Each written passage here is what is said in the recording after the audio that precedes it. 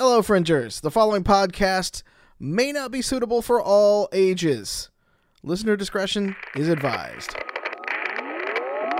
Look alive, sunshine. It's 2099, under a gold and crimson sky. A group of punks run the streets, just trying to stay alive. Boardwalks to boardrooms, back alleys and big bars. Trust your instincts. No one's who they say they are. Information's easy come and easy go. You best stay on your toes. Big Brother is watching. It's time to put on a show.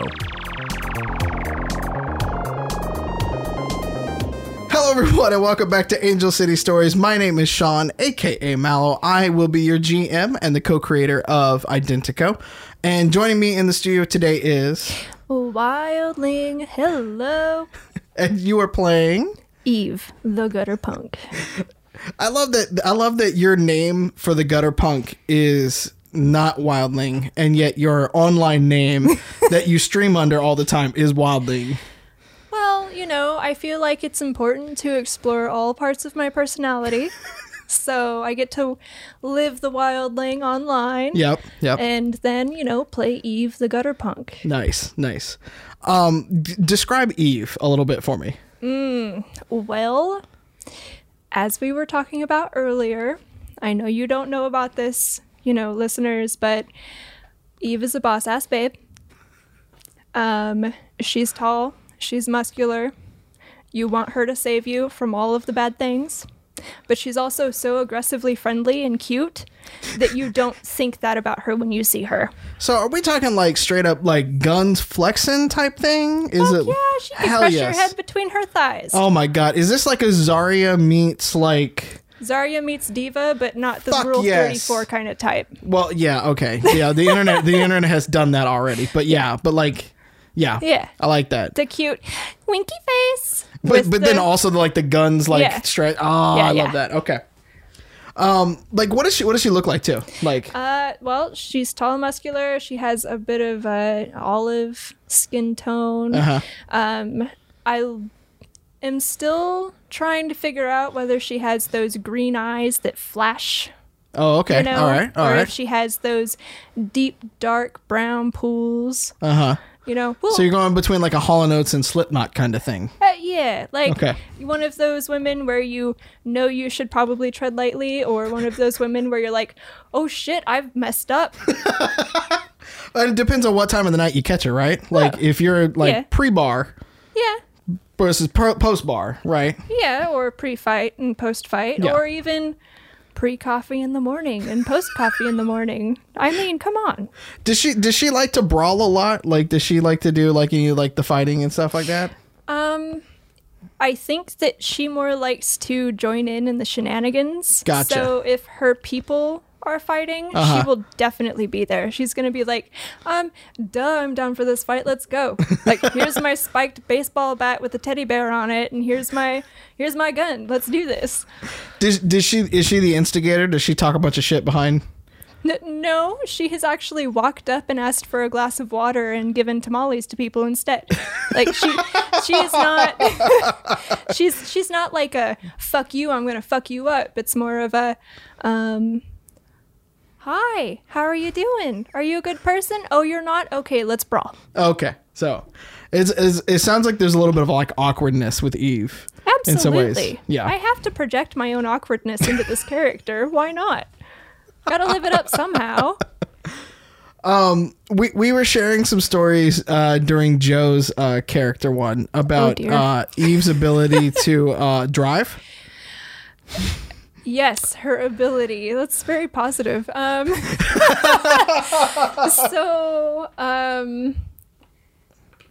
EvE and Muffins. Anytime Joe's character is anywhere near EvE in a car, I somehow automatically critically fail completely. And I don't know if it's, you know, just destiny to have EvE be such a bad driver, or if it's my dice. Maybe I forsook my dice and I just need to get new dice, or, you know, maybe I'm just really bad at rolling dice. Who knows? But honestly, the driving segments are literally like the biggest train wreck you could have ever imagined. And it's awesome because we all know it's going to happen. Yeah. And we all know that we should not have Joe's character in the car with me, but somehow he always ends up in the same vehicle. No matter what we try to do. So yeah, I'm fairly certain we have a little bit of that in the first 3 episodes of this podcast too. Yeah. A little bit is stretching it. Yeah. maybe an understatement there. Yeah. Okay, so I have a few questions that I ask everybody about their characters as we kind of go through. And by this point in the show, you have joined up with this team, and you guys have run a job to Danaska. What is like your motivation for sort of sticking with this group? Well, there's a bunch of like weirdos that you've joined up with. So Eve is on a personal mission for one, and she likes the mobility. And this group really does manage to bring that mobility. I don't know if we've stayed in one spot for very long, but at all, honestly, which is totally good because that's what Eve needs. Okay. But also, I'm pretty sure that she's just along for the ride. I know that Bunny Boy offers a lot of like I'm not sure if it's entertainment or if it's more like, what the fuck, Bunny Boy? But he does offer a lot of it. And then, of course, you do have muffins. And right. I don't know about you, but I do like having a giant, robot around. Rovs are awesome. So the fact that we have muffins is cool. Like, okay. All right. So you say, we'll get to kind of her like whole main sort of like agenda, right? We have an agenda that you can do in Identico. But like, who is she wronged along the way? Is there somebody out to get her? Not in her mind. Okay. All right. Honestly, as I mentioned before, she is aggressively friendly. So she just thinks that we're good. Everything's fine. We've ended this in a good place and everything's been positive so far in my mind. So I don't see why you would be angry with me. Not to mention I might have blown up and or stolen something from you because I am a kleptomaniac. But I believe that whole like that line that you just said. You're like, I don't know why you would be mad at me. Like when your voice like goes that octave up, but somewhere in the background there's an explosion happening. Yeah, basically like why are you looking at me? I didn't do anything. Yes. And then of course, if there was an explosion, she'd probably be like, what sounds really good right now? A drink. Do you want to buy me a drink? Because that's just how Eve operates. She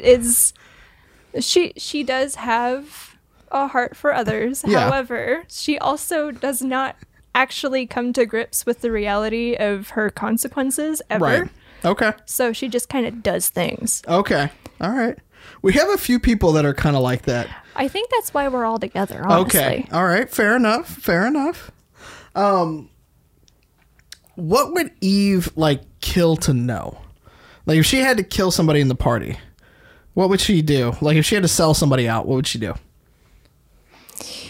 Ooh, well, if it suited her agenda, as we've previously mentioned, I'm pretty sure she would have no qualms in selling out part of the party. Okay. However, all right, she would feel really guilty afterwards and probably try to make it up.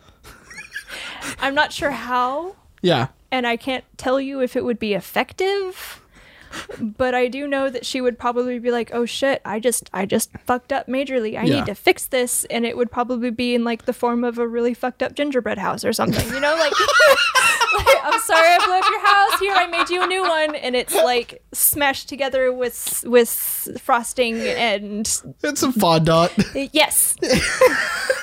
Spray painted a little bit, has glitter on it. We don't know if it's edible glitter, but it's there. Right, but it's there. It's the thought that counts. Yeah. She's thinking about you, and she really cares about why she fucked up, like what she did. But ultimately, like if it serves the purpose that she set out from her home from, then she will do it. Yeah, and then she'll try and fix it later. Well, let's get into that then. What is her purpose for leaving home and kind of going out into the world? So during the time that Identico takes place, Yep. you know, after all of the war and the bullshit and the nuclear parts, EvE is coming from a still very radical environmentalism background. Yep. You know, where they're trying to figure out how to fix the soil after they've seriously messed it up and trying to like make it so that you don't have to rely on and you can live off the grid. Yeah. You know, and that's super illegal. Yeah, for the most part. Yeah, it's not going to do very well. Yeah, I mean, there's a lot of waste like communities that live off the grid, but they're very insular and they're very self-contained. Like, there's no major kind of like right farming institutes or anything like that. Right, and they probably don't share their secrets right with each other. It can be tough. Yeah, it's very much like the "I got mine, you better go get yours" kind of mentality. Survival of the fittest. Yep. So EvE is setting out basically to kind of unite and or bring information out to a lot of these places, and she's trying to collect information for it. But she's so damn like peppy and like, I know you're gonna get this for me kind of way that you wouldn't actually think that she has this background for it. Right. So, and she doesn't signify, you know, like, hey, I'm totally a hippie, yeah, or anything like that. It's just that is how she was raised. She wants to, honest to God, try to fix the environment. Yeah, you know, and she knows that working with these people will get her from point A to point B all the way to Z, and she'll be able to spread that information. Does she want to try to fix the scar? That will be thought about. Okay. All right. Possibly. Okay. It depends on who she meets, honestly, and who she can make friends with, of course. Yeah. Like, if it, especially in this world, like, influence is big. Is huge. Yep. So if she can get in with somebody who is influential, then she's going to have that possibility of fixing the scar. Yeah. But if that's not the possibility, then she'll probably try and figure out something else, and who knows what happens, you know? All right. What else should listeners know about EvE before we get to our full first on live stream? I promise you, she knows what she's doing, even though it really sounds like she doesn't. I know, that sounds bad. She has a shitty sense of humor. Yeah. She always wants a drink. Fair enough. She loves her people. I don't know. She likes to stir the pot also. Yeah, which is you do. You do. You know, EvE has walked up to somebody who's supposed to be a hitman during a session and asked whether or not his daughter was in the pit at a concert. So, like, she has no qualms at, like, being very hands-on. Yeah. And she may seem like she's off the cuff, but she's got it. She is a boss-ass babe, after all. I remember distinctly one of the episodes that we did that isn't made it to the podcast or anything like that, but we did some warm-up episodes pre-coronavirus and all like that. I believe that your entire line to get past the security guard was to walk up and be like, "Hi, would you like a burrito?" So, yes. I generally, and this is, you know, been tested. Totally. I generally gravitate towards characters who are able to, you know, be like, seduce everybody and do all of that. You know, the bard. I'm the typical bard of the party most of the time. Okay. All right. Taking it the way that I did with EvE and being able to, you know, just be like, hey, so there's a tamale truck over there. I'm going to buy you tamales for helping me out and giving me this information. I will call on you afterwards just in case, but I'll have more things for you. Right. You know, like, I'm going to do these nice things for you. I'm not just going to be like, hey, look at my ass. Come and give me the things. You know? It's, hey, come look at my ass. Also, here's a tamale. Yeah. This is what you'll be eating.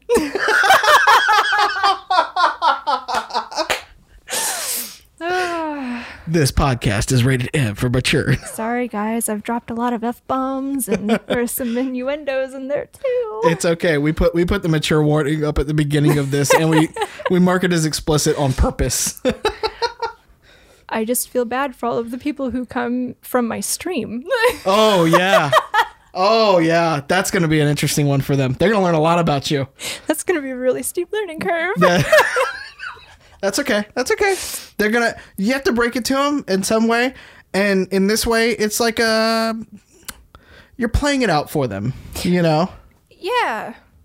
Yeah, that's a good way to put it, actually. Yeah. It's okay.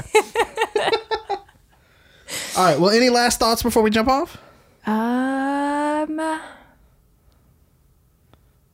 don't think so. Good. I thought hard. I thought long. And I'm still here.